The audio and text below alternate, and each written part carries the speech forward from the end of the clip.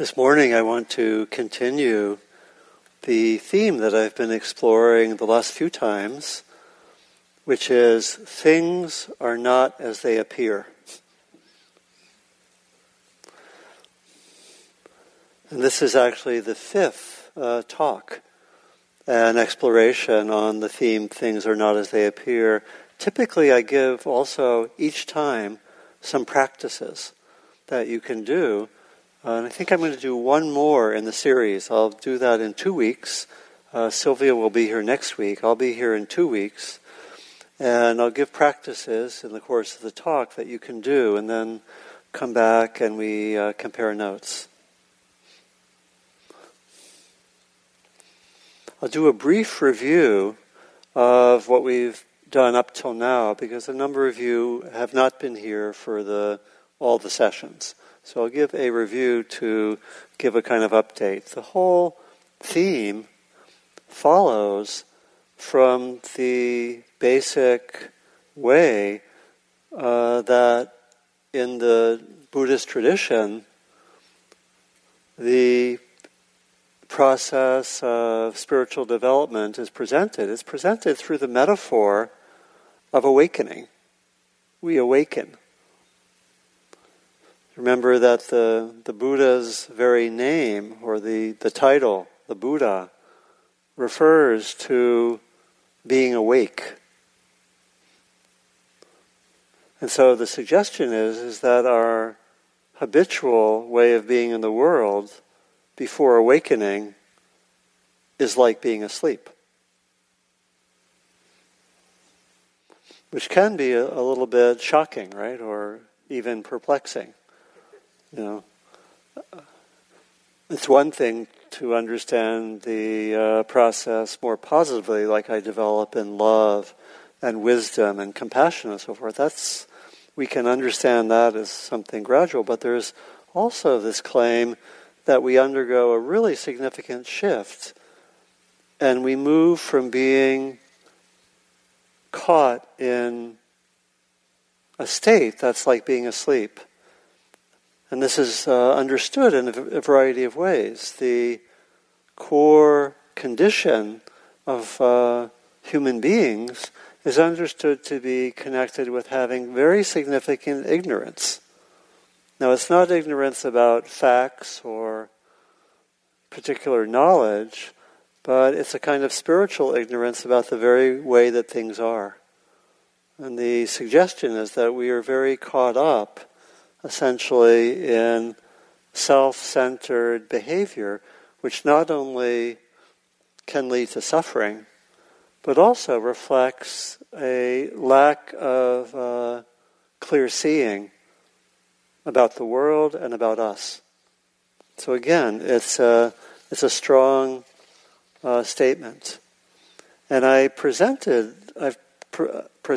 this understanding, things are not as they appear, through a progression where we started with several ways of understanding how things are not as they appear that are pretty accessible to us. And then we're increasingly going towards more subtle dimensions of understanding how things are not as they appear. So we started with the first way of understanding this theme by seeing how we often see through the lens of the personal self. You know, that if I have a feud with someone, I'm going to pick up on all the bad things the person does and not see any of the good ones. You know, we know that. That's very ordinary understanding. Although I guess that not everyone knows that. Right? It's helpful to know, right? It's helpful to know that if I'm really having a conflict with someone, I will tend to see that person negatively, not see the positive, and so forth. It's very, very common. And we can do that in relation to ourselves as well. Someone gives me, if I'm very sensitive to self-criticism, I can hear one word of self-criticism and ignore 50 words that say nice things, right? That we know that we can have tendencies in which we don't see clearly.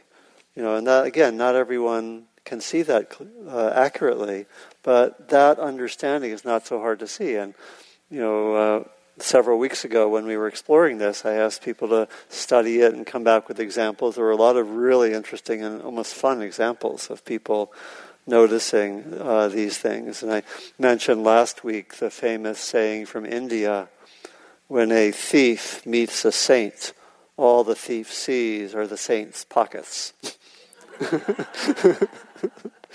Which again means we see very often through the lens of self in ways that constrict our vision. We don't see certain things, we focus on some things, and so forth. And it's kind of normal. I remember, and just to actually come to some agreed upon sense of what we see, it's not always easy. I remember one time that I had members of a couple asked me to work with them, and they were having couple conflicts and so forth. And so I asked them about it, and I asked one person, can you just describe a typical conflict that might involve, or one conflict? And the person described, and the other person say, no, that's not it at all. Again, very familiar, And then the second person described the conflict, and the first person said, no, that's not it at all. Right? And again, pretty familiar. And in that particular session, we took 90 minutes in order to arrive at one sentence that both of them could agree on about the conflict. It took 90 minutes. 90 minutes of, negotiation, right? Right? And so again, we can see that, we can notice. And so the practices that I gave people for that particular week after that theme was introduced was to just look at that. Notice how you may do that at times and bring back stories, but keep on looking. And that's still a very important practice because, again, there are easier to see ways that we do this. There are also subtle ways, a lot of pretty subtle ways. And, in some dimensions, that seeing of how we influence what we see because of our interests, our likes and dislikes and so forth is easy to see. There are also subtle aspects that are not so easy to see. So we looked at that. That was the first theme, that we don't see things are not as they appear because we so often look through the lens of self, right? The second theme was that we also look through the lens of our social conditioning, right? And again, some aspects of that are easy to see, and some things are harder, right? And so we talked about different aspects of that. Of course, one way simply is that different cultures have different language, have different words, different interests, different concepts, and we can look at things and different ethical values and so forth, and we see through the lens of our culture. That's sort of a commonplace, not so hard to see. Eskimos, it's said, have 40 words for snow. They see all the differentiations in snow. We see snow. We see one phenomenon called snow, right? And so you could point to a lot of examples of that. And, in a way that's a little bit less innocent, of course, governments always like to frame things in certain ways and not have us see certain things, right? And so a lot of governments often don't like journalists because they go against the ruling narrative, right? And so right now, in a lot of countries, being a journalist is to be at risk, right? Countries like Russia or Mexico, and we probably could list 50 other countries, right? There are ways that certain people with power, whether it's the government or drug cartels or whatever, they do not like certain information to be present because it goes against the narrative. They want people to see through a certain narrative, and just something that I read this morning related to this. Some of you know that I most of you know probably that I taught in Israel last summer and also visited the Palestinian territory several times. And tomorrow is actually the 70th anniversary of the founding of Israel. And there's actually a law that was passed in 2011 that said that any institution in Israel which mentions on the date of the Israeli independence the fact that there were things happening also to the Palestinians can be financially penalized. Yeah. Right? That's, again, they want a certain narrative to be the lens through which people see. Very common with governments. Of course, our present administration is almost declared a war on journalists, right? So this is in order to have the frame they want, right? And so, again, it's not like we don't do that either. We do it, according to that first aspect, we do that as well. But the second theme is that we see through the lens of social conditioning. And there are certain things we see and certain things that we don't see. And, we mentioned in the times that we've looked at this also how we, of course, see through the lens of social conditioning around gender and race and age and ethnicity and all sorts of things. Some of this more innocent, some of it less innocent, right? And we know that. And so part of the work is to investigate, see one's own conditioning, not to take one's own way of seeing for granted, right? And some of that is easier to see, and some of it's harder to see, right? We've looked into that. The third theme was, again, we're getting a little more subtle, although some aspects are not so hard to see. The third theme, or the third aspect of the theme, things are not as they appear, had to do with the fact that we tend to see things as being more permanent and solid than they really are. Some of this comes through the influence of language, but it's also connected with vision. And I think I'll say just a little bit now, because I'm going to bring this up later when I talk about the theme for today. But that we somehow, on many, many levels, assume that things are more permanent than they are. Whether it's us, I mention often that I sometimes ask people in groups, how many of you will die? I never get more than 50% raising their hands.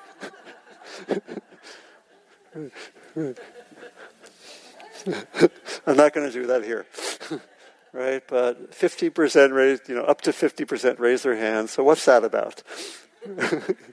Right? And so we can see that. We can see how we tend to look at the world and see things as more permanent. And again, I'll bring up some of the details of that later.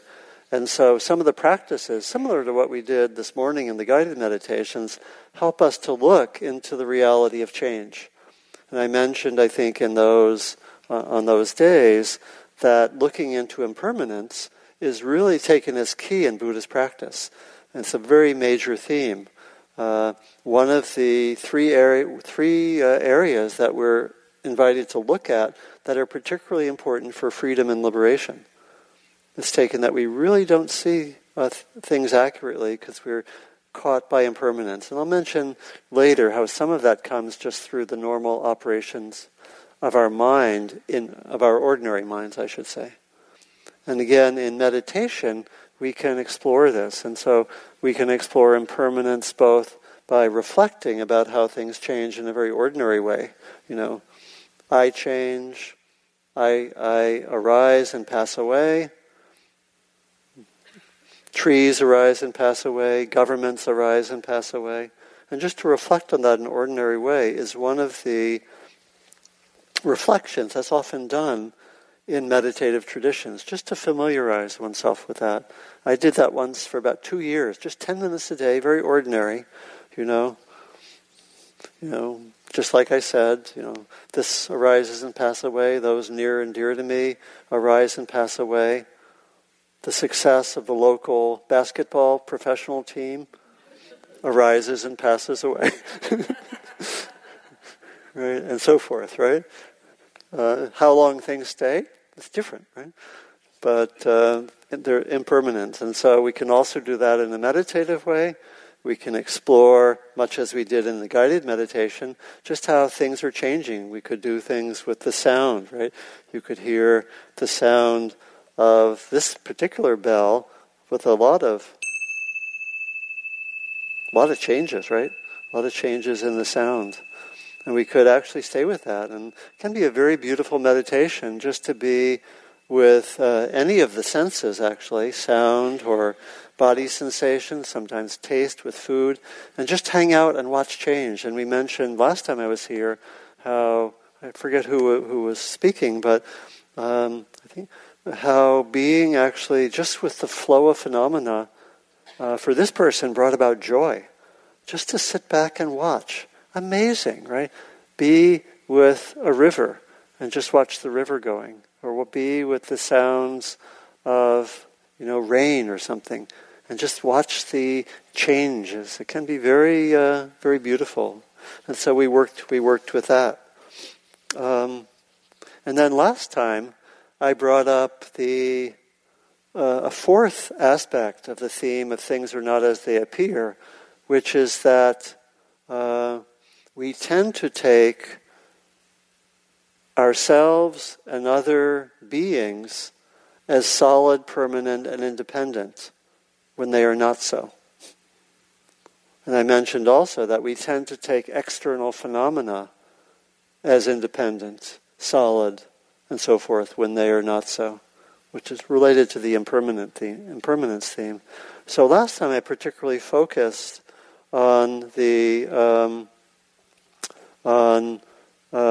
individuals and the sense of self, and how with ourselves we tend to assume a certain kind of permanence and solidity of ourselves, but when we look carefully, we don't really find that. We find that we are changing, that we're not as solid as we think, that everything's changing, that in a sense, the sense of self is a kind of construction. And I'll talk more about that. The practices that I gave last time to explore, and this is conceptually, this is a mysterious and difficult part of Buddhist teaching. It's a teaching called not self, or anatta, which I've taught on, sometimes given series on that theme here. But it's one of the most conceptually confusing teachings that there is. And so I try to simplify it by saying we can really explore that nature of self in two ways. And explore this teaching is that there's not a self in the usual way we think there is. That the self is much more changing, relative, and constructed. We tend to think there's this permanent underlying core of our being. And the Buddhist emphasis challenges that. And there are two ways to explore this practically. And my suggestion was not to think about it too much, but to explore it practically. And the two ways of doing that were first to explore experiences where there's more of a sense of flow. And that's what we did in the guided meditations. We had a sense of, oh, now there's one thing, now there's another thing. And that was actually the main way that the Buddha taught on this theme. He said, look at experience and see if you can actually pay attention to the constituents of experience. And he identified the main constituents according to the model of what's called the aggregates, or the skandhas. And those were aspects like body sensations or form, a sense of liking or disliking, thoughts and emotions and so forth.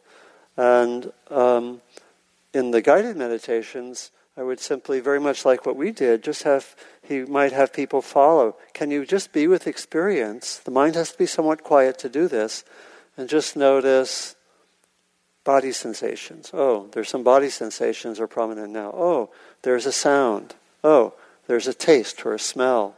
Oh, a thought just came by. Oh, an emotion just came by. And when we explore this in meditation, the way to open up this teaching is by seeing that it's possible to just be with the flow of the constituents of experience, and that a sense of self is kind of an add-on. It may come from liking or disliking, or from our thinking, but a lot of the way that one works with the sense of self in Buddhist tradition is one just as with the flow of a kind of raw experience, and then you ask, where's the self? Something like that also happened in the Western tradition, in the movement of Western philosophy. Something very similar happened in the 18th century with the philosopher David Hume. He said, people talk about a self, but I can't find it. Right? And so the meditative practice would be, see if you can be just with the constituents of experience and watch where the sense of self comes up. And it basically comes up as an idea. I like this, I don't like this. Here's a plan that I could have for later today. So not to accept what I'm saying, as it were on faith, but look for oneself. That's really always the practice. Look for oneself. And the finding is that when we look carefully, we don't really find a self. We find a self more as commentary or suggestions. Oh, I should do this, right?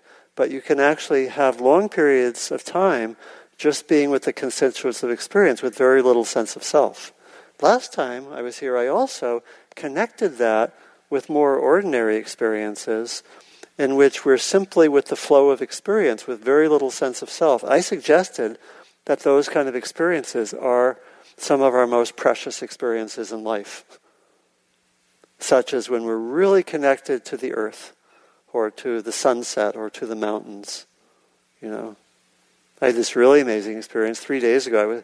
Just after teaching in the Santa Cruz Mountains, I went to Henry Cowell Redwood State Park. Anyone been there? Go there. Really amazing old-growth redwoods. 15 feet in diameter. And, could I be with, can I be with the redwoods without a lot of thinking? We probably find that when that happens sometimes, some of our most precious experiences open up, or being with someone we love, whom we love. The most precious experiences are when the thinking drops away, the sense of self drops away, and there's just connection. Same thing occurs in music or art, maybe dance, right? When we just give ourselves up to the music. I often tell the little poem that my mother gave me once, because she was a musician, and she described being asked to do a piano recital at age 7, and she was really self-conscious.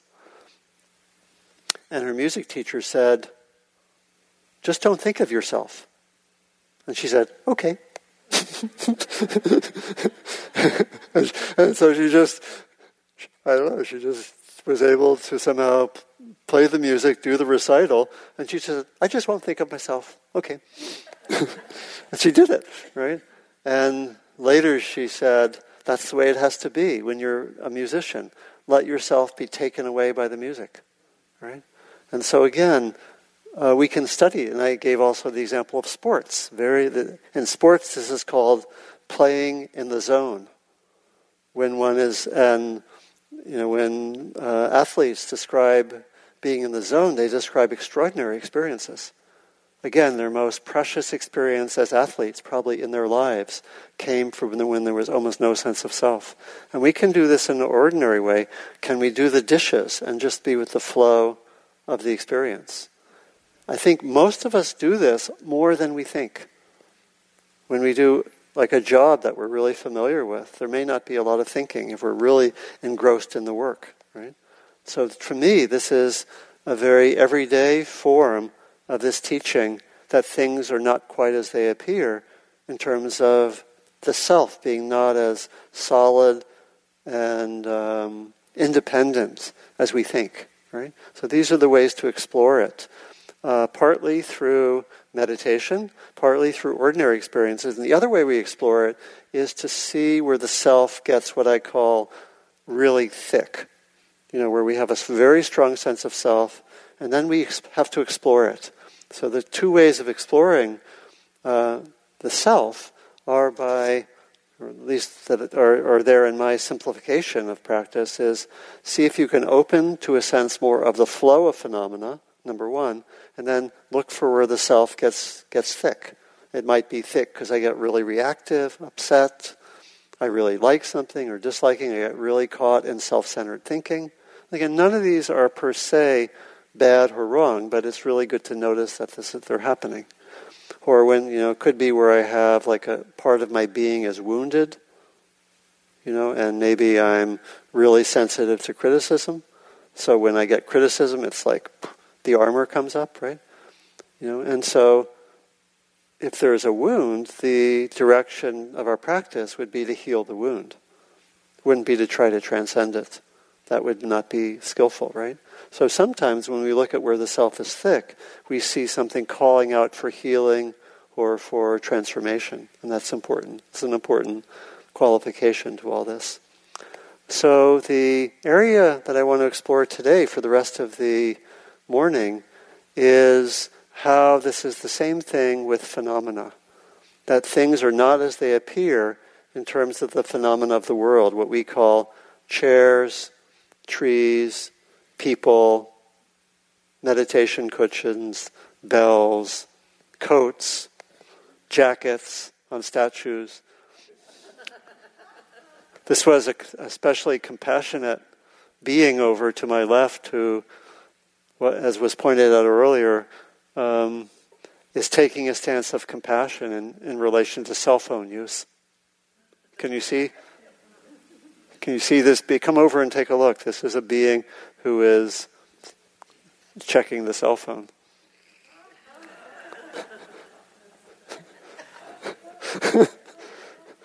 Okay.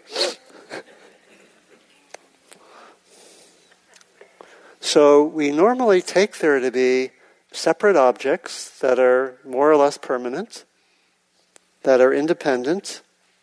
In our ordinary minds, this is what we see. Doesn't that seem normal? So here it is, I'm telling you, things are not as they appear.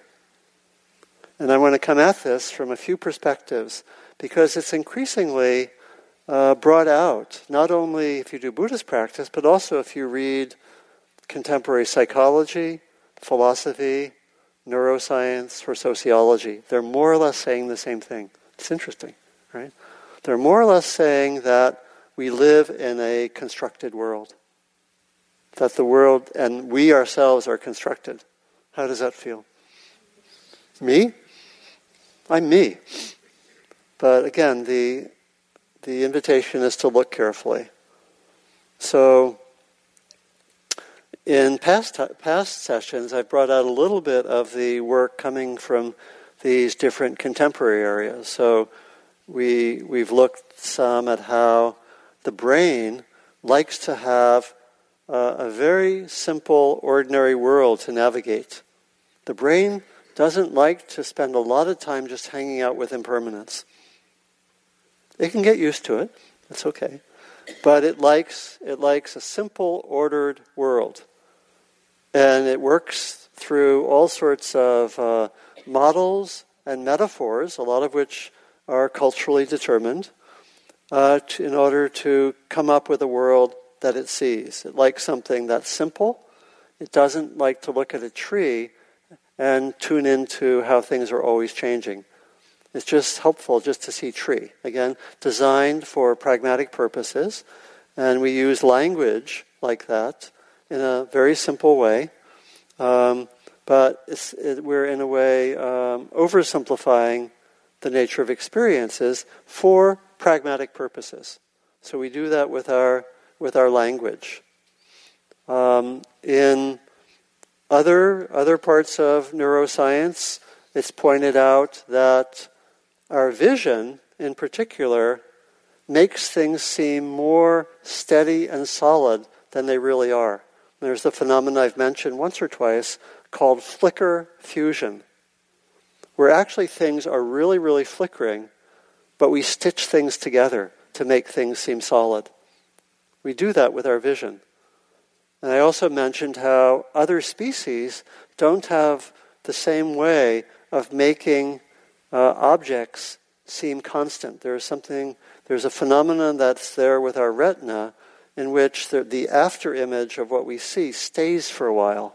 So it makes it look more constant than it is, actually. Interesting. Interestingly, in meditation, some of this can be deconstructed, I think, some of these tendencies. So if you look to the philosophy of the last few hundred years, there's been a lot of development to see the world as, in large part, constructed. I mentioned last time I was here how some of this started with the philosopher Kant at the end of the 18th century. He said, we actually don't really know how things are in themselves. He called this the things in themselves. But he said that what we actually do is we project certain concepts onto the world that gives us a sense of constancy. It gives us a sense of cause and effect, constancy. We use numbers and so forth. And he said that we kind of project onto the world. Other philosophers have talked about how we see everything through the lens of our interpretations. All of our experience comes through interpretations, and that we don't somehow see things accurately, but we see through cultural interpretations, sometimes personal interpretations. And again, in psychology, they developed the same thing. There's a whole area of psychology these days called constructivist psychology, which is the idea that everything is constructed. Again, for a lot of centuries, in the modern West, it was thought that we simply see things as they are, that our perception sees things accurately and gives an image to the brain, and we actually tune into reality. Most psychologists, philosophers, sociologists, neuroscientists do not think that that's accurate these days, right? And that rather that we see through concepts and representations, which can vary. Again, helpful for getting about in the world, for having an agreed-upon set of meanings in society, but not exactly seeing things as they are. So we'll come back. With meditation, there's this deep aspiration, this ancient human aspiration to see things accurately, to see things clearly. And Buddhists actually said 2,500 years ago that we see everything through the lens of concepts in our ordinary minds, and it's possible to do otherwise. So in a way, it's not a coincidence that there are very live dialogues between Buddhist practitioners and contemporary psychologists, neuroscientists, philosophers, and so forth. A very interesting example that some of you may know that was reported from the work of Oliver Sacks, and this has to do with the fact that we have to learn how to have these representations and constructions of the world, right? That when one is a very young child, as in our guest at the back, one has not yet learned to conceptualize the world. If we just simply saw things as they are, children at birth would presumably see things as they are, right? But they have to learn how to develop concepts by which to see the world and how to have representations. And it takes quite a few years. It actually occurs. It's the development for children of being able to see the same world that we see occurs more or less when they develop, in the development of the brain, the capacity to use concepts and to represent things. Very interesting example came, sort of illustrating this in another way, came from the work of Oliver Sacks. Some of you know his work. And he has a story called An Anthropologist on Mars, which is the story of a man named Virgil. Virgil was blind from birth. And there was an ability for Virgil, I think he was, 40s or 50s, to have an operation that would bring back his vision.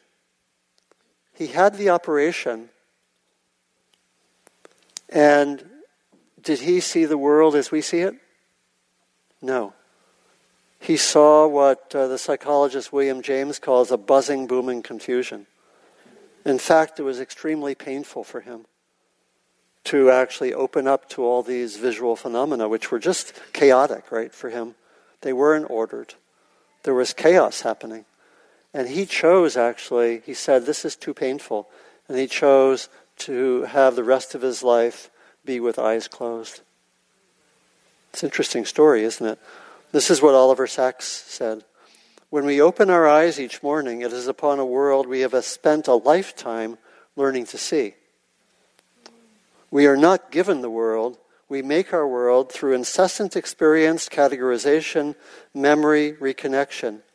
When Virgil opened his eyes after being blind for 45 years, there were no visual memories to support a perception. He saw, but what he saw had no coherence. So that sort of brings out what we're talking about. He never learned to reperceive the world. He wasn't willing to go there.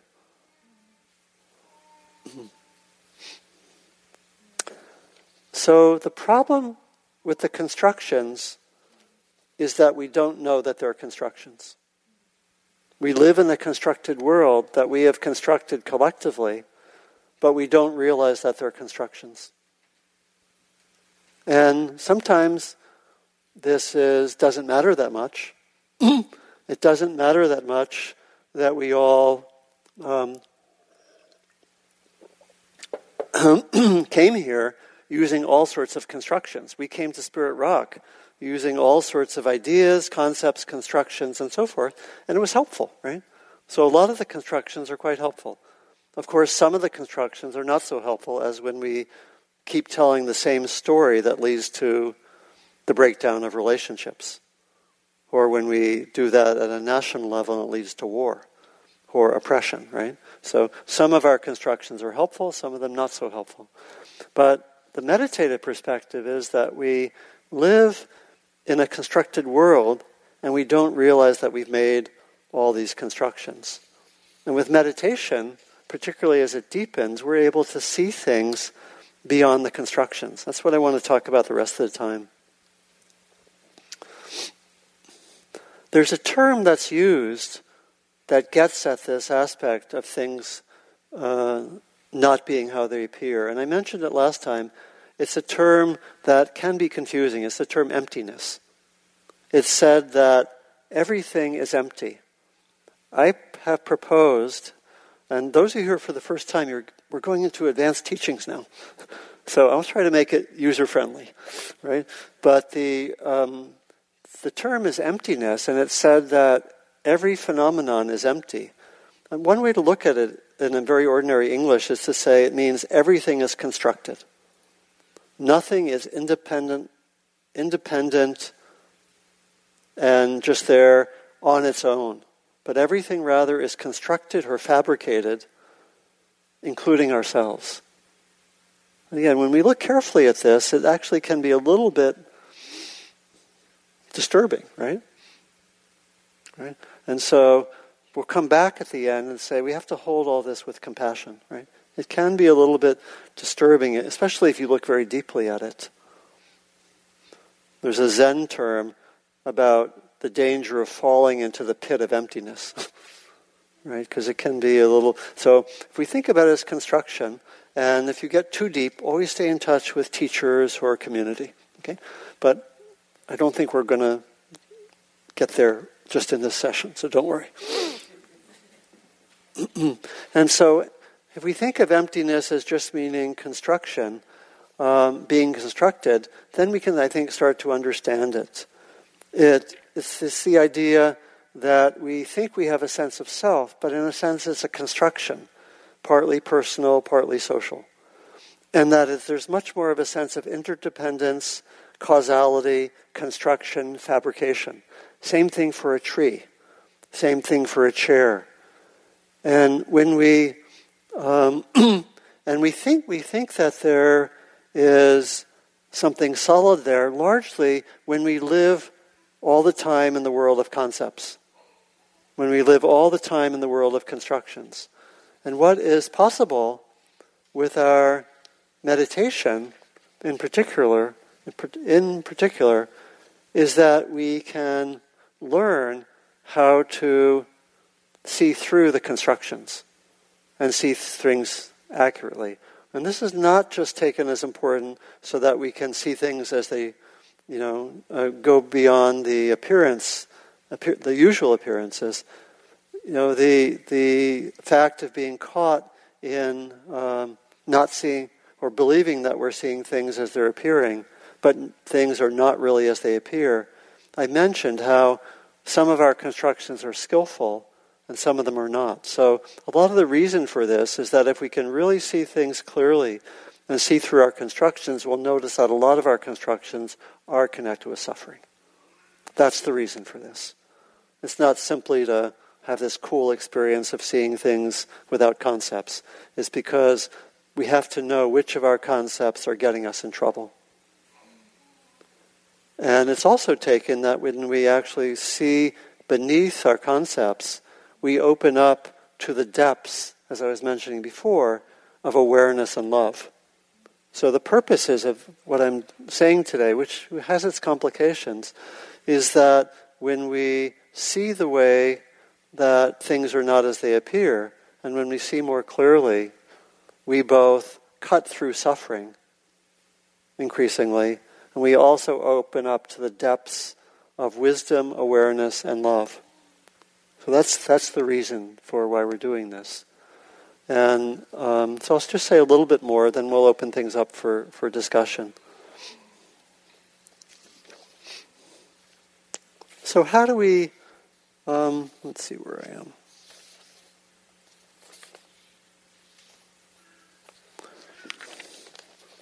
How do we practice this? One way is that we do something very similar to what we did with the meditation. We learn to be with phenomena more at a level of more raw experience. So I learned how to be with sounds again, it can be fun and very joyful. I learned to be with sounds, much like we were doing in that short practice period. I learned to be with tastes. I learned to just be with thoughts and emotions and let them come and go. I learned to be with the river of experience, just watching what's in front of me, and watching when I do have tendencies to solidify, to bring in concepts and so forth. So we can do the practice very much like we did before. You can do that at home.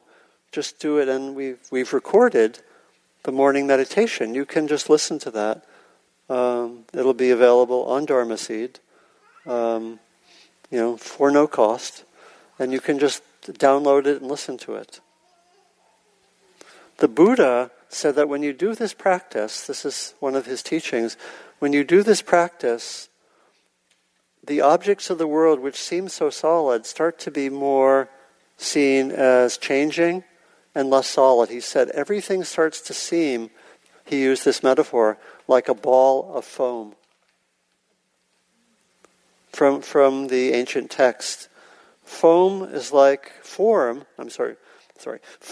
which means objects, bodies and so forth. Form is like a glob of foam. I, Donald, am but a glob of foam. Not what I typically put on my resume. Form is like a glob of foam. Feeling, meaning sense of liking, disliking, pleasant, unpleasant. Feeling is like a bubble. Perception is like a mirage. Thoughts, emotions are like fabrications, like a banana tree. Consciousness is a magic trick. However you observe them, appropriately examine them, they're empty to whoever sees them appropriately. So he uses the word emptiness there. They're empty. And in a lot of later Buddhist tradition, as well as in other traditions, all sorts of metaphors are used for our ordinary ways of seeing. It's like a mirage. It's like an illusion. It's like an echo. It's like the reflection in a mirror and so forth. You find these in a lot of text, these kind of metaphors. They're all inviting us to see if we can get to the level where we just see the flow of experience without adding conceptualization. It helps to have training in not just in mindfulness, but also in concentration, similar to what we did at the beginning of the sitting. Concentration helps let us cut through conceptualization, a very important factor. And so we often may do concentration practice can really help us to move away from a predominantly conceptual way of being with the world. And so that helps, because it helps us to not be so dominated by concepts, not be so dominated by these understandings.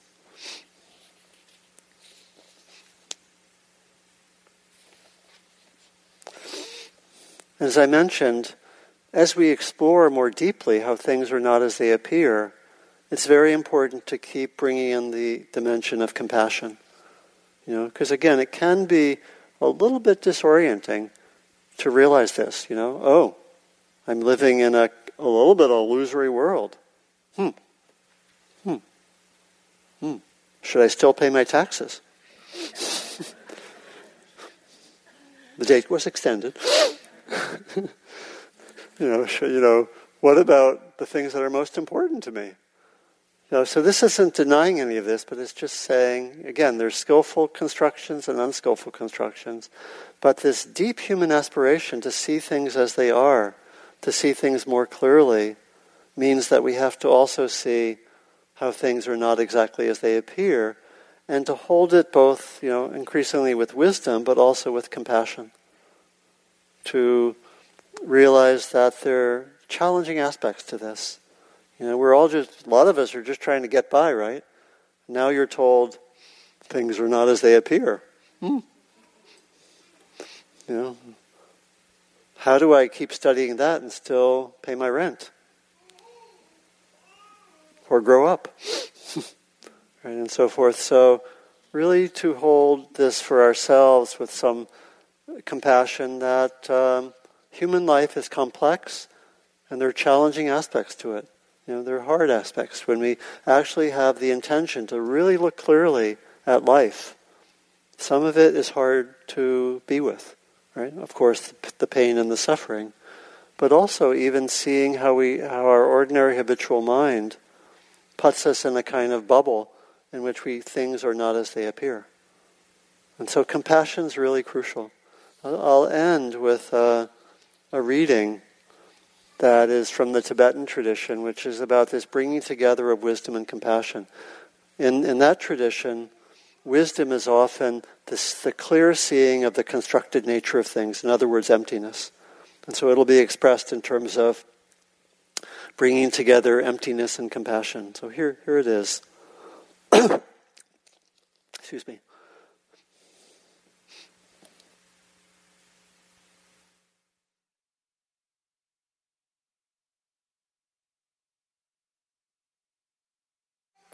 The teacher, Drom Tonpa, once asked Atisha what it was the ultimate of all teachings.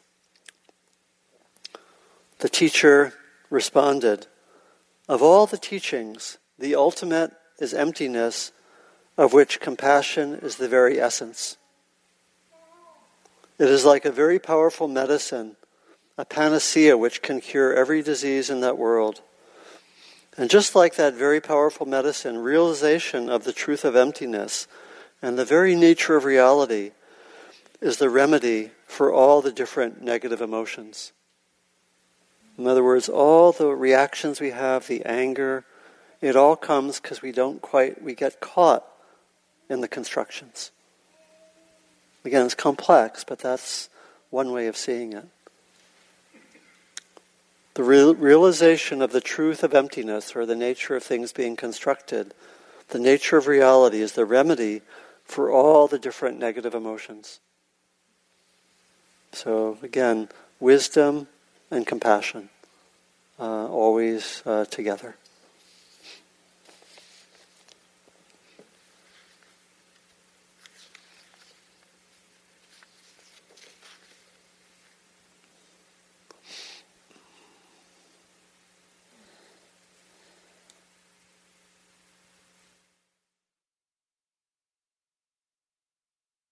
Again, the way to practice it is just to, for some time, just to do no differently than we did in the guided meditation. That's where we start. And you can have a lot of fun with it. Just be with the wind, listen to the wind, notice where you bring in concepts. Be with lunch in a little while, for many of us. Be with lunch and just be with the taste and see where you bring in concepts or get distracted. Be with sounds. Listen to very simple music and see if you can just be with the flow and so forth. These are the ways that we start to practice this. And again, helps also to develop concentration in our just being with the breath and so forth. So we have a little bit of time for any questions, reflections, anything that came up. We'll use the microphone. Okay, please. Hi. Hi. I'm just curious, and this is something I thought about a little bit before now, but if somebody was to walk in the room naked right now, what would you or the Buddha say in terms of them sort of constructing themselves through dress, which seems to be a very popular thing in the West, is to construct ourselves with labels and things that sort of, define our self, so to speak. So if somebody was to walk in here naked, what would you or the Buddha do? Thank you for the question. It's a wonderful question, actually. Very creative question. And I'll thank you for, implying that I might give the same response as the Buddha. And I'll have to speak for myself, of course, but I can go, what's in alignment with the teachings. And again, it's remembering that some constructions are skillful and some constructions are not skillful. So probably my response would depend on the state of my mind and my sense of what the audience was ready to learn. And if I had, let's say I had a really, really receptive audience, and we had been spending, let's say, 2 weeks at a retreat, studying all this stuff, and people were really being trained to be just with the direct experience and watch the conceptual overlay, then I might actually maybe, I don't know if, I'd arrange that sort of experience for people, but there could be a counterpart that wasn't, socially on the edge, let's say. Right? I could do something like that. Probably if it was this group, my guess is that people might not be in a receptive place where they could really stay with the practice and hear that, so it might be skillful. It might think that the person was not well or, had mental or emotional issues. And it might be hard, unless it was all staged, it might be hard for people actually to stay with it as a practice. So it probably, again, a lot comes down to what's skillful, recognizing that constructions are sometimes skillful, sometimes not skillful. So it would probably depend on the context. But it's a very interesting question, though, isn't it? Yeah. Yeah, thanks. Would the Buddha have said the same thing? I don't know. Yeah. Do you think it's possible that we can come to believe our own constructions to the depth of almost, I guess my question is, could it become almost a literal cellular level of belief?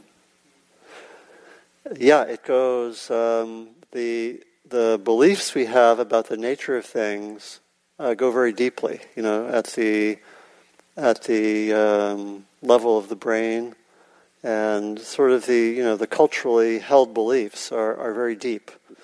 They can be modified. Again, the neurosciences tell us about neuroplasticity, and definitely.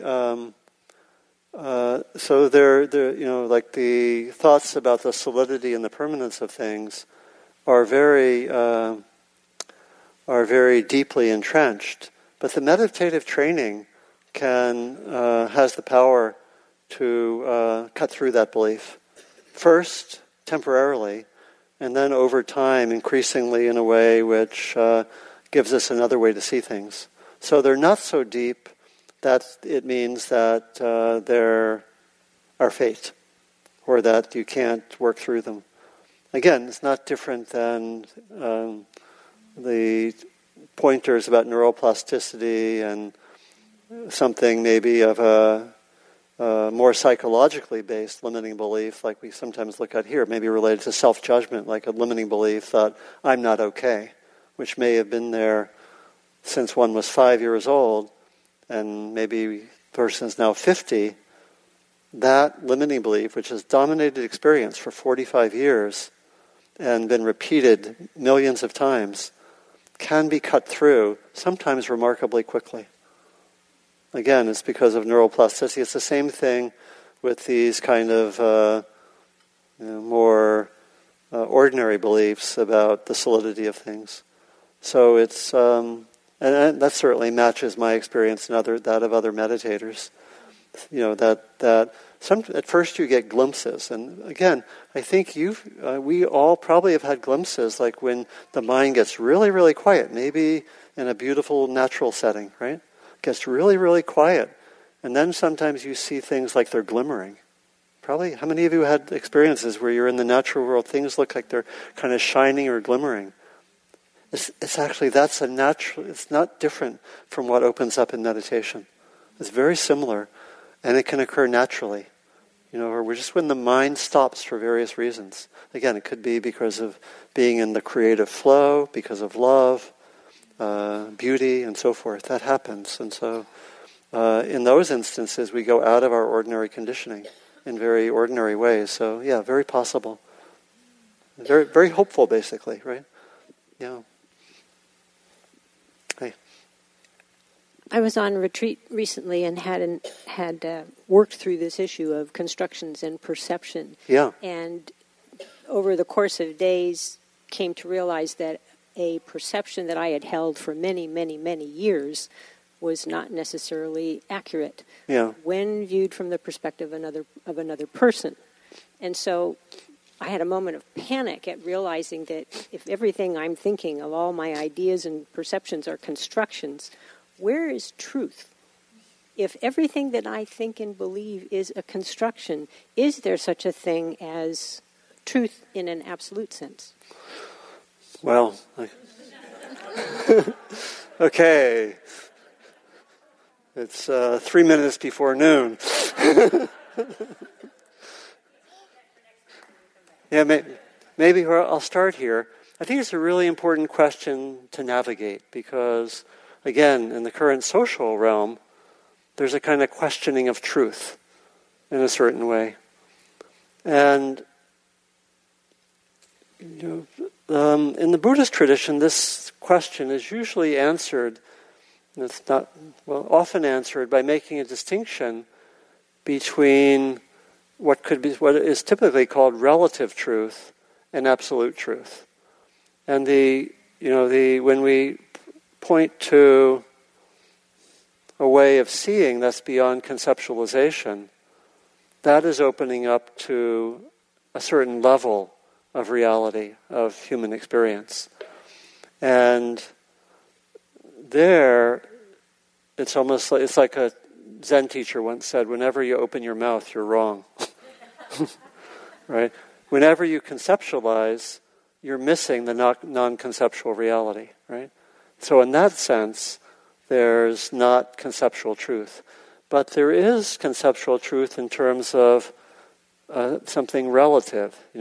Maybe we can have we can have evidence. We can have all the usual guidelines for scientific evidence, or the guidelines for journalistic evidence, or what's happening somewhere. There is a kind of relative truth. Does it totally match the nature of ultimate reality? No. Right? Science doesn't, somehow totally match the level of ultimate reality, but in terms of observing the regularities of phenomena, it does pretty well. And that still can be a kind of truth. That's what's being challenged by some of the contemporary discourse, like fake news and all that, which is very problematic. They're not it's coming from for other reasons. They're not coming from deep insight into emptiness, right? Right, but coming from another place, which is back with the first theme that we looked at, which is seeing the world through very self-centered lenses, right? But that's what's different. But the core answer would be that that this sense of things being empty doesn't rule out ordinary science, the regularities of experience, the fact that there are regularities of phenomena. And one can speak, again, if we speak of relative truth, the fact, I can look outside and say that the sun is not shining, right? It's a overcast day. That has a certain level of truth, right? If someone said, the sun is shining really brilliantly now, we would say that's not true, right? And so we're qualifying it a bit by saying, by almost like going to a metaphysical level and saying it doesn't match up with some ultimate reality, because there are all these ways that there's construction. So construction doesn't mean arbitrariness. Maybe that's a clear way to say it. Yeah. Construction doesn't mean arbitrariness, and it doesn't mean that anything goes, in a sense. There still are regularities. They're in a constructed world, but they follow certain patterns.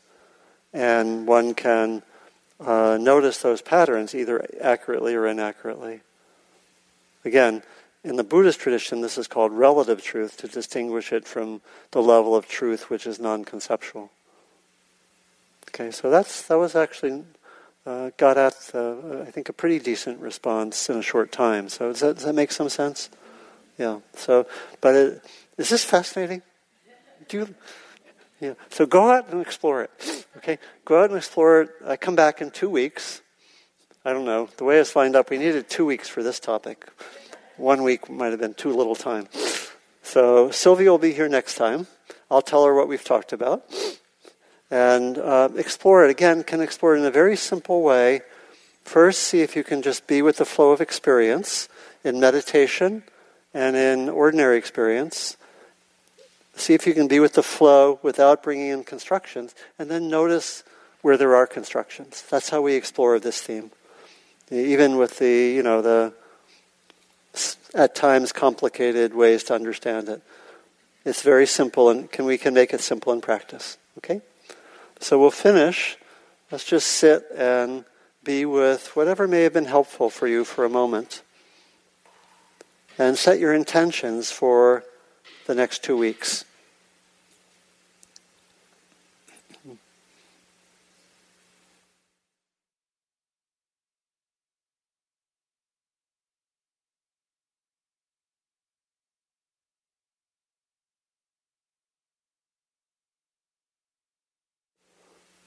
And then, as we typically do at the end of a session, in a very traditional way, we offer the benefits of our time together to ourselves, to everyone in our lives, to everyone in this hall, and then beyond those circles of self and the group out into the world, where we offer the benefits of our practice to all beings, known and unknown, always remembering that we are part of all beings.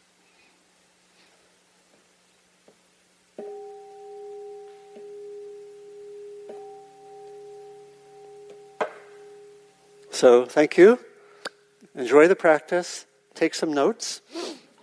And we'll see you in 2 weeks. But you'll see each other next week.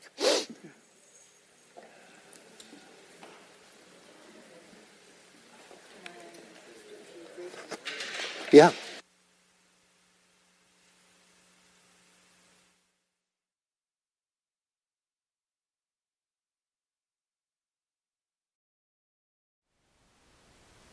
Thank you for listening. To learn how you can support the teachers and Dharma Seed, please visit dharmaseed.org/donate.